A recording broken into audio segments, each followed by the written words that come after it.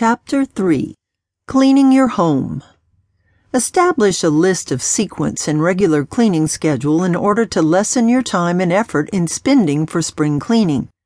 Commit yourself on doing these tasks on a regular basis.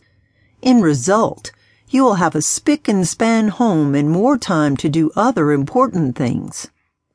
Homes have different layouts and arrangements, so you will need to strategize and develop the order of flow on how you will clean your home. The rooms that are connected, like the kitchen, dining, and eating areas or any other areas, are all linked with each other when you clean it. Be careful in planning to avoid spreading the dirt and miss on cleaning important areas. Assign each household member to specific areas. They must have full responsibility of it. For instance, you are in charge of the dining room. Your husband takes care of the master bedroom. Your daughter is in charge of the living room, and your son the garage. Do a quick tidy up of the living room, patio, or veranda.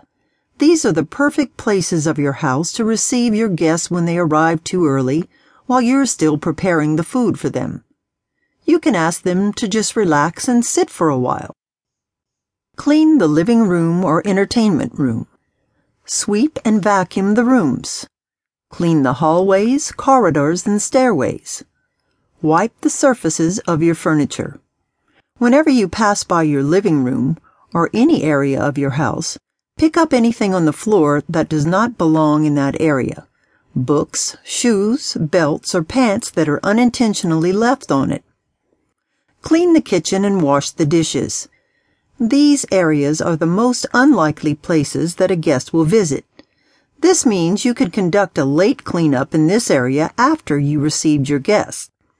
Below are the steps in cleaning your kitchen. Check your area of responsibility once done. Ask other members of the family to visit your assigned areas to countercheck the cleanliness.